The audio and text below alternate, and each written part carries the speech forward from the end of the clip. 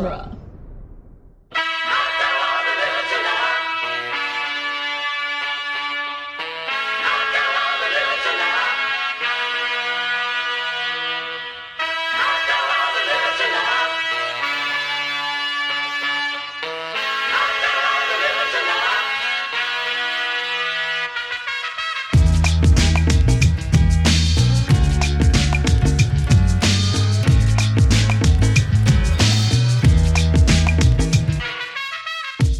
Welcome back to the Cornetto Minute, the daily podcast where we crawl our way to the bitter end or the lager end of the world's end, 1 minute at a time. I'm Nick Jimenez. I'm Scott Corelli, and now I'm sad that I didn't put that in the script for every episode. Well, it's there forever now. And today we're preparing to annihilate minute 8, which begins with Gary telling Peter that Andy is in and ends with Gary asking how Steven's ex-wife is doing. Mm-hmm. So yeah, Selena. We covered some ground in this one. Yeah, we do. So we move on. Yeah. So let's not let's stay with Eddie Marsan as long as we can. I love him so much. I just want to give Peter a hug. I just love him. Yeah. I just love him so much. He's so great. So we get Gary has already forgotten Vanessa's name because I it's interesting that I have to check with Vanessa. Who's Vanessa? My wife. Since when do you have to check with your wife? Since we got married. I love it so much. And let's be honest, Peter, probably before that. Yeah. He's so good at communicating like 3 different things with one line in this movie. Because when I'll mark it every time it happens, but when he's like, since we got married, he's sort of, it says everything you need to know about their marriage, about their relationship, and who this guy is as a husband. Yeah, and that's a sign of a good actor to take a line and bring it to life. Oh, he's so good. He's so good. He's so good that you would never know that he plays a toughie in most things. Yeah, and Happy Go Lucky, he is sort of the antithesis to Sally Hawkins's character, who is Happy Go Lucky, and her name is Poppy, and she kind of sees the world as like everything's half full, the world is kind, every stranger is just a friend you haven't met yet. And Eddie Marsan's driving instructor character is like, no, we live in London, fucker. The world's shit. People are shit. Get them before they get you, and it's great. He inhabits that character amazingly, just like he does Peter. Is he because it's interesting that Peter is like, well, I'll have to check with Vanessa first. And his like smile that grows on his face as as Gary starts to like draw him in, kind of, is he the most down? Like down, like as in like down to go on this trip? Yeah. I think so, because I think that more than anyone else, I think that he has the most to gain from it outside of Gary, which is that, he's probably pretty, we saw him, like he doesn't want to look at his kids or deal with them. He hides behind his newspaper. He goes to work. He does nothing at work. He just kind of sits there. Yeah, he just sits there. Like, he's miserable. Like, he's already a robot, Right. Yeah. He's already a blank. And so, like, the fact that he becomes a blank at the end of this actually makes a lot of sense. Even more so than Oh, man. Yeah. Than Oliver. He's already a blank. And so it's just like, yeah, he says, like, don't you remember, like, the laughs, the camaraderie, and the smile on his face of just like, that was nice. Yeah. Because the thing about it is, like, these guys don't talk to each other anymore. No. And what's interesting is that, and I'll go into this in tomorrow. There's like I think it's tomorrow that there's like a small change in a script that is like a very subtle change that really says a lot about a different direction that they decided to take this. But like, this is a story about 5 friends who, like what happens normally, they are not friends anymore. Like, they don't interact with each other at all. At best, maybe they like each other's Facebook posts occasionally, Right. you know, but that's it. Like Yeah. they keep tabs on each other in a way, but they're not hanging out. They're not like, oh, let's meet up for coffee and catch up. They're not doing that. Yeah, they're not even doing the in Dreamcatcher, when the guys in that story, that Stephen King novel, are like, every year, no matter what, we always go out to the cabin and Right. Try to bring back that, keep that fire going at least once a year. Yeah, like none of these people have spoken to each other probably since, quote, the accident. Yeah. Well, I think they each have a different time where they cut out. Right. Like Andy and Gary probably stay together the longest. I would disagree, actually. Okay. I actually think I think that Andy was the first to go. Okay. Because everyone knows about the accident. Oh, so that makes me think that Andy was actually first. Okay. So the accident happened, Andy bailed, and then the group started falling apart one by one at that point. And I think that Peter never specifically bailed. I think that because that would take gumption and solid action and a choice. Right. Exactly. What I think happened was that he was just the last left, and Gary was like, well, I'm not going to hang out with just Peter. Yeah. Like, he's not the kind of kid that we normally hang out with. Yeah. So like, I'm not going to hang out with him. That would be weird. Which is very relatable to male friend groups, I think, or maybe just friend groups in general. Yeah. Where it's we would never, we would never hang out outside of a group setting. Yeah. And it's always a little sad to kind of reckon with. It'd be like, oh, are we friends or are we just members of a group? Yeah. Yeah. And going back to your question about Peter being the most down for this, I don't think he has friends. Right. Yeah. I just don't think he's had friends, real friends, since this group. And so I think he does think very fondly about it. I mean, I think that he has grown up, but he's grown up into a sort of husband and sort of father, and that's it. Like, he's not even good at doing those two things. And I think that it's because he requires a lot of support, just in general. Sure. He needed support from his friends. He needs help to do things, and to be a functioning person. A functioning person. Yes, exactly. And I think that that's the thing, is like, Vanessa is like the real hero here, because Vanessa is to him what all four of them were to him in high school, like, she put his life on a track so that he could be a functioning human being. But the fact is, I think that once they had kids, she is like, okay, I've got you figured out. So now you're no longer a priority. Our kids are my priority, which happens a lot, I think, in marriages. Right. Mm-hmm. And I think that he feels a little shut out, like, oh, like, no one cares about me. Like, my kids don't give a shit about me. My wife cares more about our kids than me, which, fine, fair. But like, also, like, that's not great. Like, yeah, it's not great. It's not, it from his perspective, like someone who is kind of needy, mm-hmm.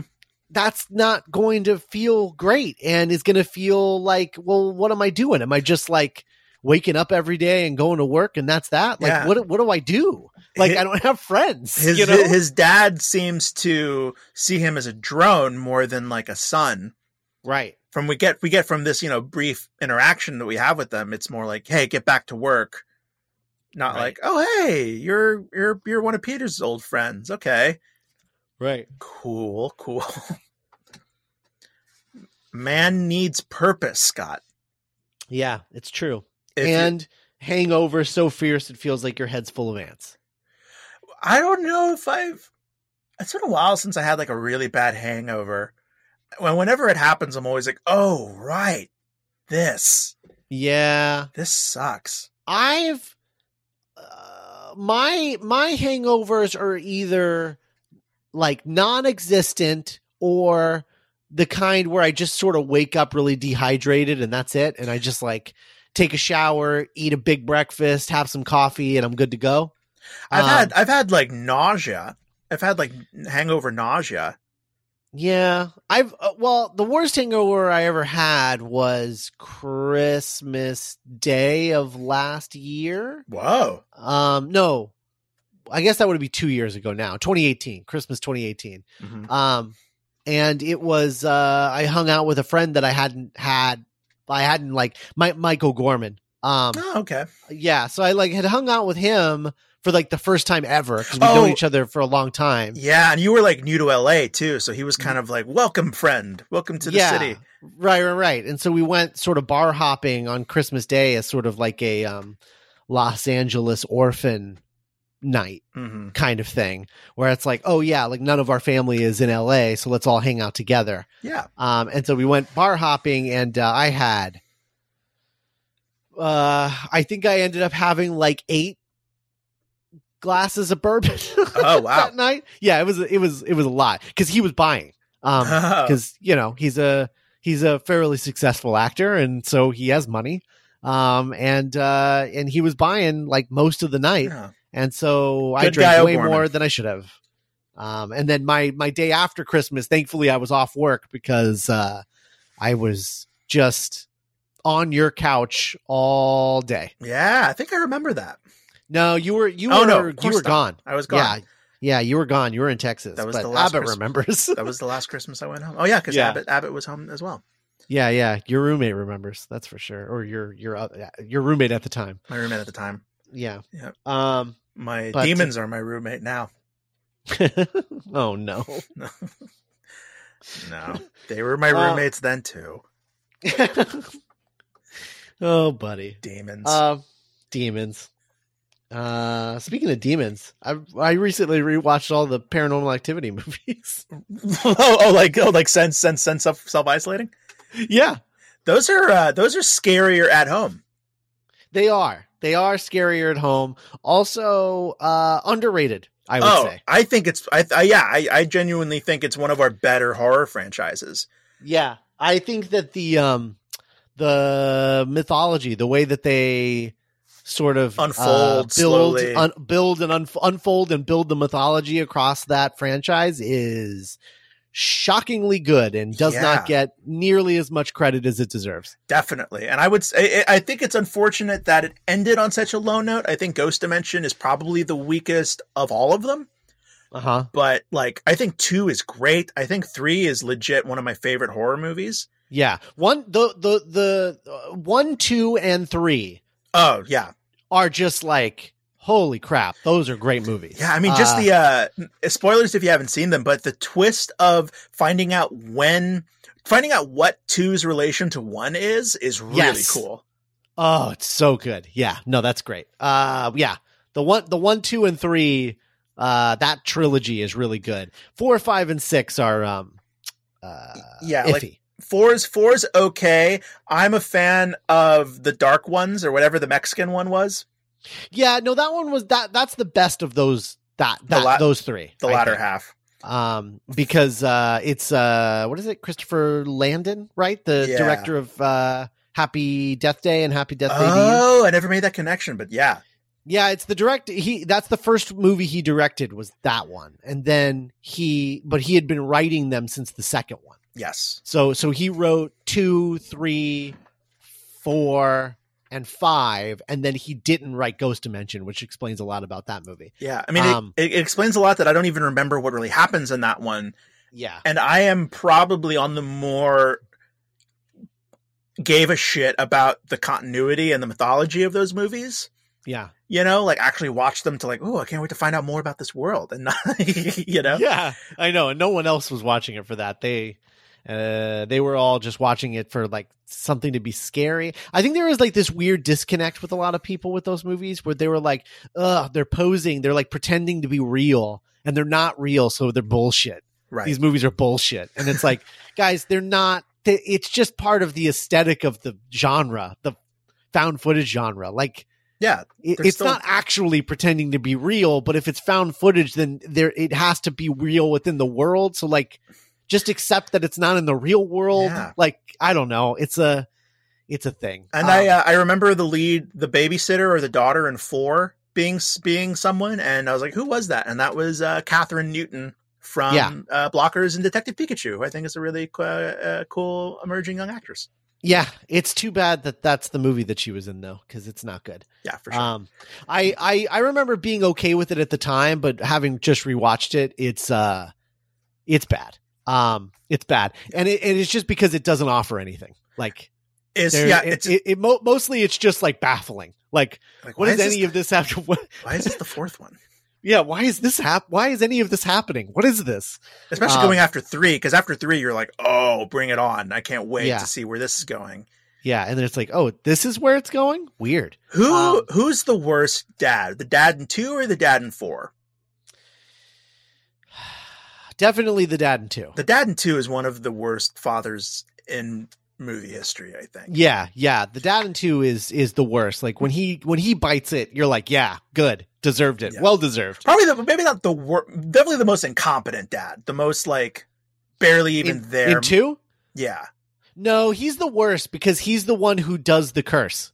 Oh, it's his fault too. It's his fault and it's his fault and he doesn't believe it. Yeah, he's the worst. No, the dad in 4 is fine. It's the mom in 4 that's the bad one. Yeah. The dad in 4 died right before the movie came out. The actor. Oh no, I didn't know that. Yeah, I found that out while looking him up because we were like, "Who is he? He's somebody." Mm-hmm. We looked him up and we're like, "Oh my god, he's with the Force." Yeah, right. That was the last thing that he ever did was that Paranormal Activity 4. Wow. Anyway, I don't know why we went on this demon tirade, but well, I think we know what our next podcast series is going to be about. Oh, can you imagine a movie? So we're still looking at nothing, but I'm sure something is going to happen soon. Well, I don't think any of them are 2 hours, so they'd be shorter. No, they're all 90 minutes flat.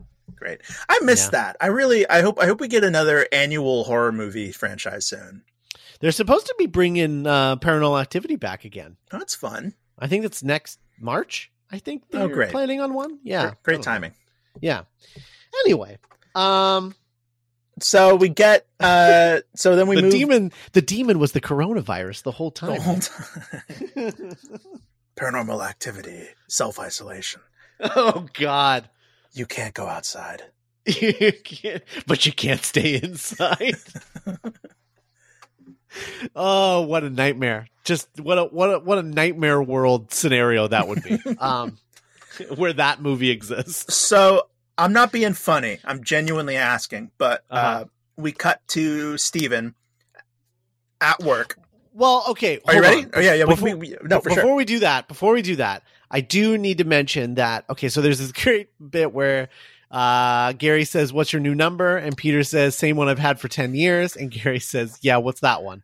And then he gives him his number and the scene ends and we go into the next thing. But in the script, there's a little extra bit here that I am glad that they cut out because I think it ruins a really great reveal later. It says, so Gary says, "Yeah, what's that one?" Peter reluctantly gives Gary his card. Peter says, "So you and Andy are all straight?" And Gary says, "Yeah, can I ask you a favor?" So he's asking him for the money that he's going to use to pay Andy back. Oh, yeah, it's one reveal too much. Yeah. And it doesn't work because this is the only time in the script where they mention it. So like until the reveal. Yes. So there's not a bit where he asks Steven for money. There's not a bit where he asks Oliver for money. Mm-hmm. There's just this bit where he asks Peter. And so it doesn't really play. Like it'd be one thing if at the end of each scene he says, "Can I ask you a favor?" But instead they found like cool scene transitions in the dialogue that they use instead. And it works a lot better. So like I'm just glad that and they're like, okay, well if we can't end it on a cool segue, we can at least end it on a solid Gary's a shithead joke. Right. Exactly. Which is like, wait, what's that one? Yeah, perfect. And again, it just kind of drilling home that he has not been putting in the effort to be in Peter's life. He doesn't even have his phone number. Yeah. His mobile. And then we cut to Steven, and Steven is at a construction site with, I think, the most actors of color that have been in an Edgar Wright movie. Oh no! Because there's a black guy and kind of a brown guy who I'm not sure. Not including Baby Driver, I would assume. Yeah, pre Baby Driver. Because I'm trying to think of the actors who aren't white in the Cornetto trilogy, and I'm thinking of the guy who worked at the shop in Shaun of the Dead. Okay. I remember a black zombie because he was kind of younger. Right. Matthew Patel. Sure. Knives Chow. Right. I don't think Katayanagi twins. The Katayanagi twins. So that's 7. I can't think of anyone in Hot Fuzz in The Village or in London. I think that whole movie is absent of color. Of color. Yep. So again, one of my favorite filmmakers in the world, but just can't help but notice. Yeah. Yeah. But yeah, so Steve, I mean, no, you're not wrong. You're not wrong. It's very noticeable for sure. And yeah, especially in Hot Fuzz, though in Hot Fuzz, I mean, I think that there could have been some persons of color in the like what the team thinks of this. Yeah, like in the London scenes, Mm-hmm. like if one of them, like if you'd taken out like I don't know, who was the middle guy? So Steve Coogan. Yeah, if you take out Steve Coogan and replace him with like Idris Elba. Yeah, ooh. It would have been right. Oh, hello, Nicholas. How's the hand? Yeah, see, that would have been good. Like you would have had one, and then you could have like mixed in. You could have peppered in some persons of color into the team scene, and then you get the sense that like, oh, okay, London is multicultural, but we're not spending our time in London, and that's part of the problem. Stanford. Yeah, Stanford is rough. You still can't shake. We did a whole movies by minute show. You still can't shake calling it Stanford. I really can't. Forget about it, Nicholas. It's Stanford. Yeah, I'll get it. I just want to say that I wouldn't change anything about Hot Fuzz casting wise, but I couldn't help but it incepted into my brain Idris Elba as Simon Skinner. Ooh, that's good too. Yeah. Really good. I like that. You know what though? That reminds me of Idris Elba in the Round Table script, who was also a grocery store owner. Oh, that's really true. Yeah. And was Jay Farrow in the reading that we went to. That's true. Yep. Doing a terrible British accent that he bailed on halfway through the script. To his credit, he quickly bailed. Yeah. And was just Jay Farrow. Yep. Go read Round Table, guys. Look it up. Yeah. Brian K. Vaughan's Round Table. It's a really great script. One of the great unproduced screenplays. Very much so. And then I really like the visual language of Steven kind of in a sharp dress suit with a not a blueprint literally, but plans. Yeah. He's the boss. He's the center. He's looking ahead. Yeah. And he's no tie, nice suit, no tie. Mm-hmm. He's got a black hat on versus everyone else's white hat. He's the architect and he's talking to his head builders. Yeah. Sort of got one up on Peter. Mm-hmm. And again, it's just funny because what he's talking about, the kinds of things that he's talking about here, where he's like pointing out like, and then we're going to do this with that window over there. And you're just like, didn't you guys already talk? You're already building this. Like, don't you guys already know everything that you're going to be doing here? Yeah.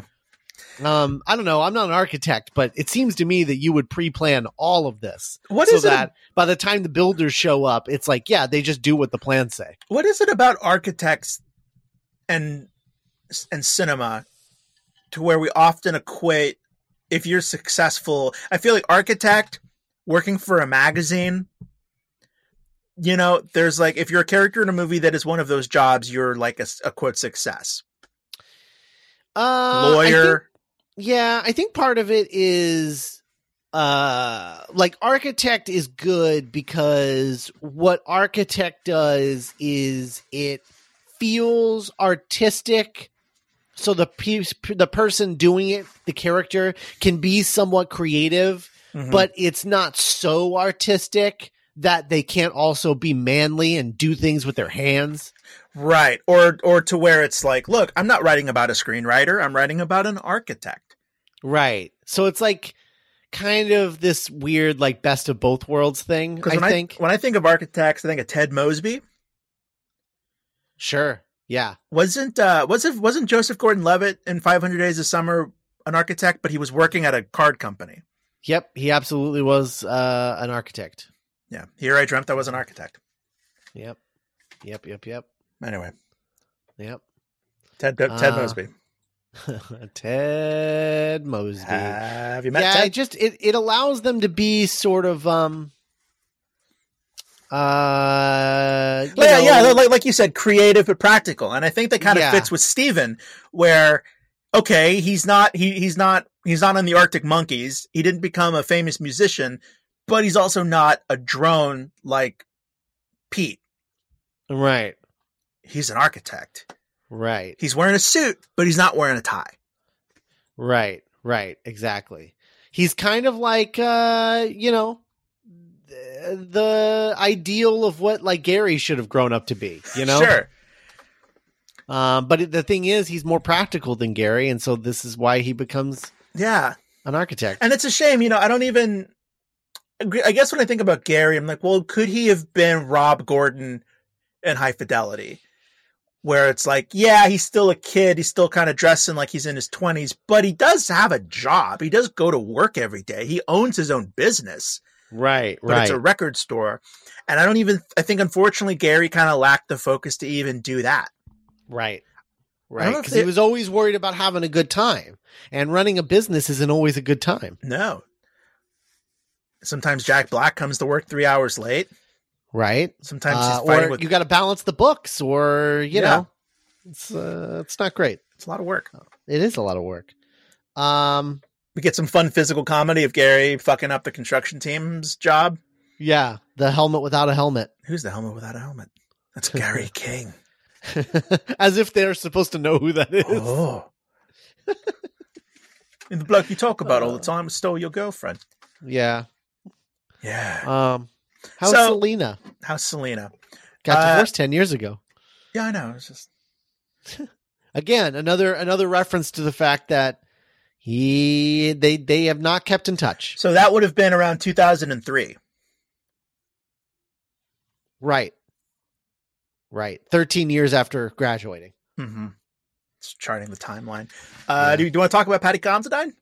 Sure, let's do it. So Paddy Considine is a English actor, director, screenwriter, and musician, and his Wikipedia is humbling, to say the least.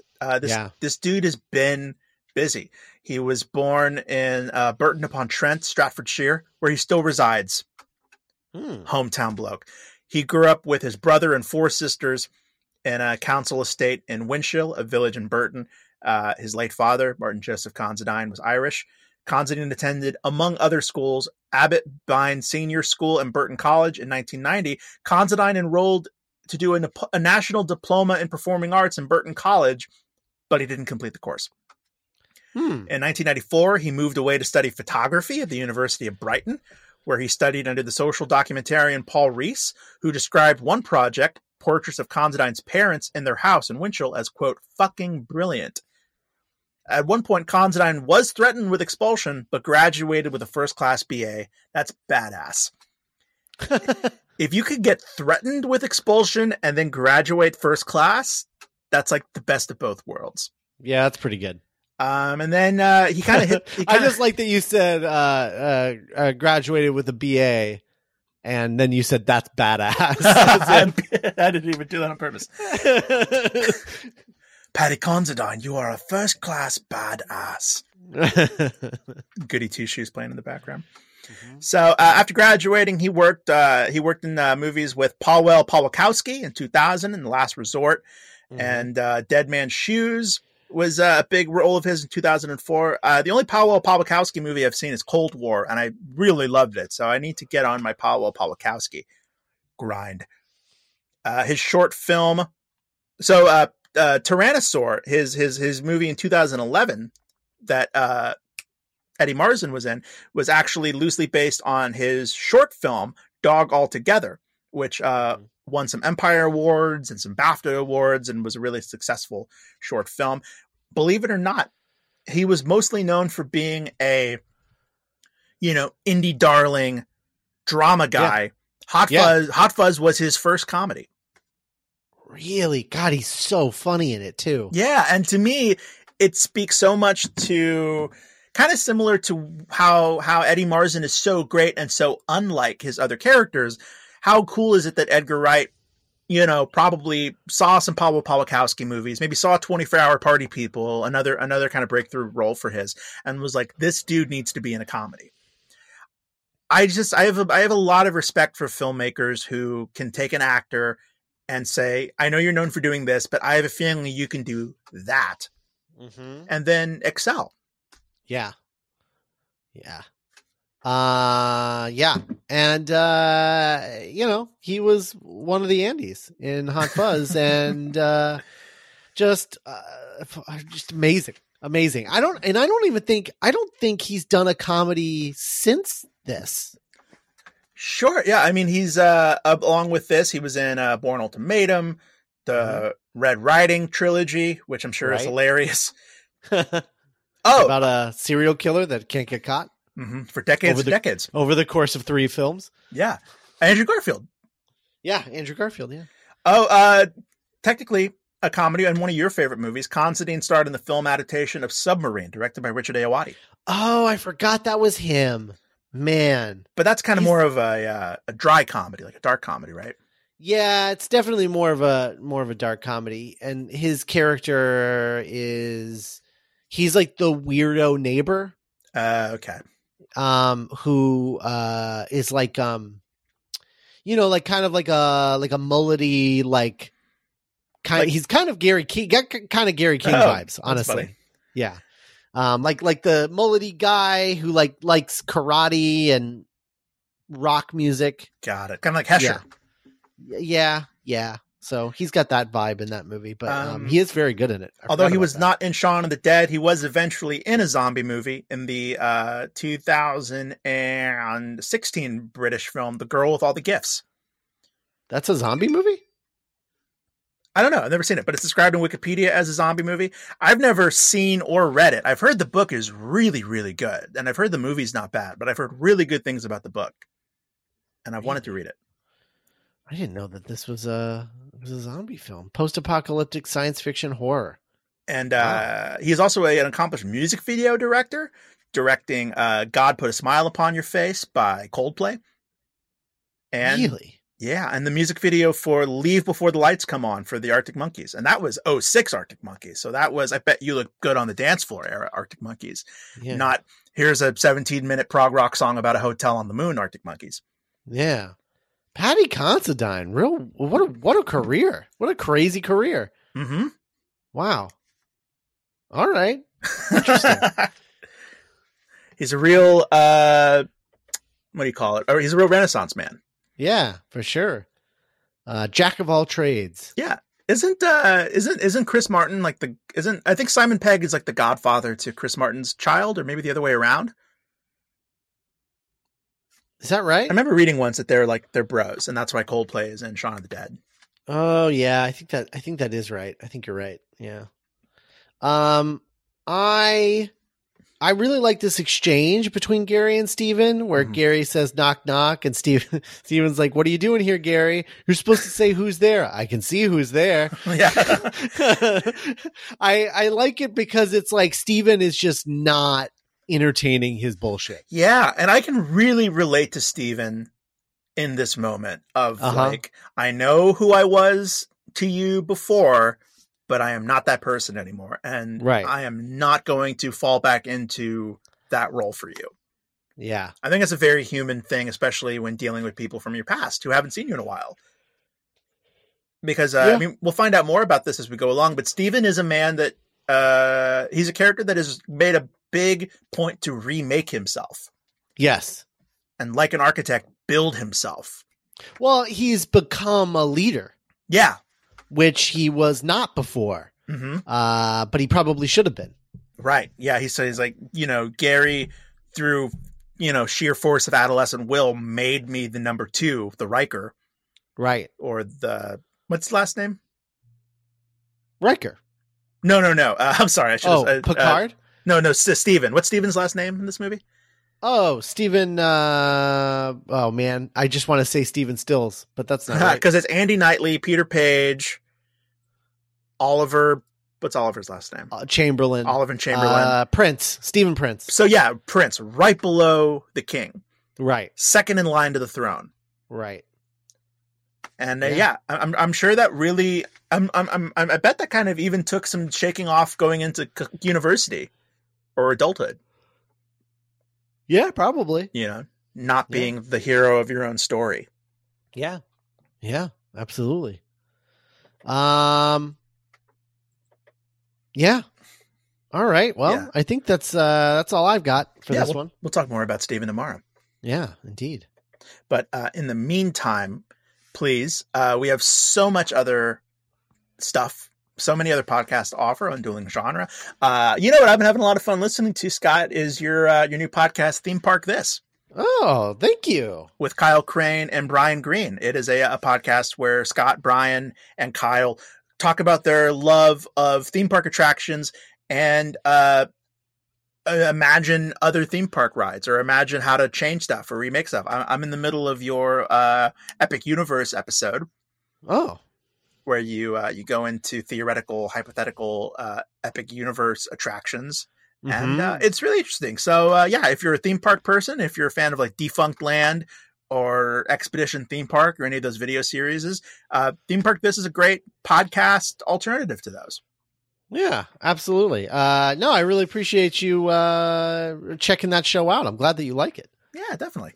Yeah. All right. Well, yeah, those you can find that anywhere you get your podcasts. All of the Dueling Genre podcasts are on Spotify now. So Spotify, Stitcher, Apple Podcasts. Yeah. And, everything. And we'll be back tomorrow with minute number 9. But for now, let's move it.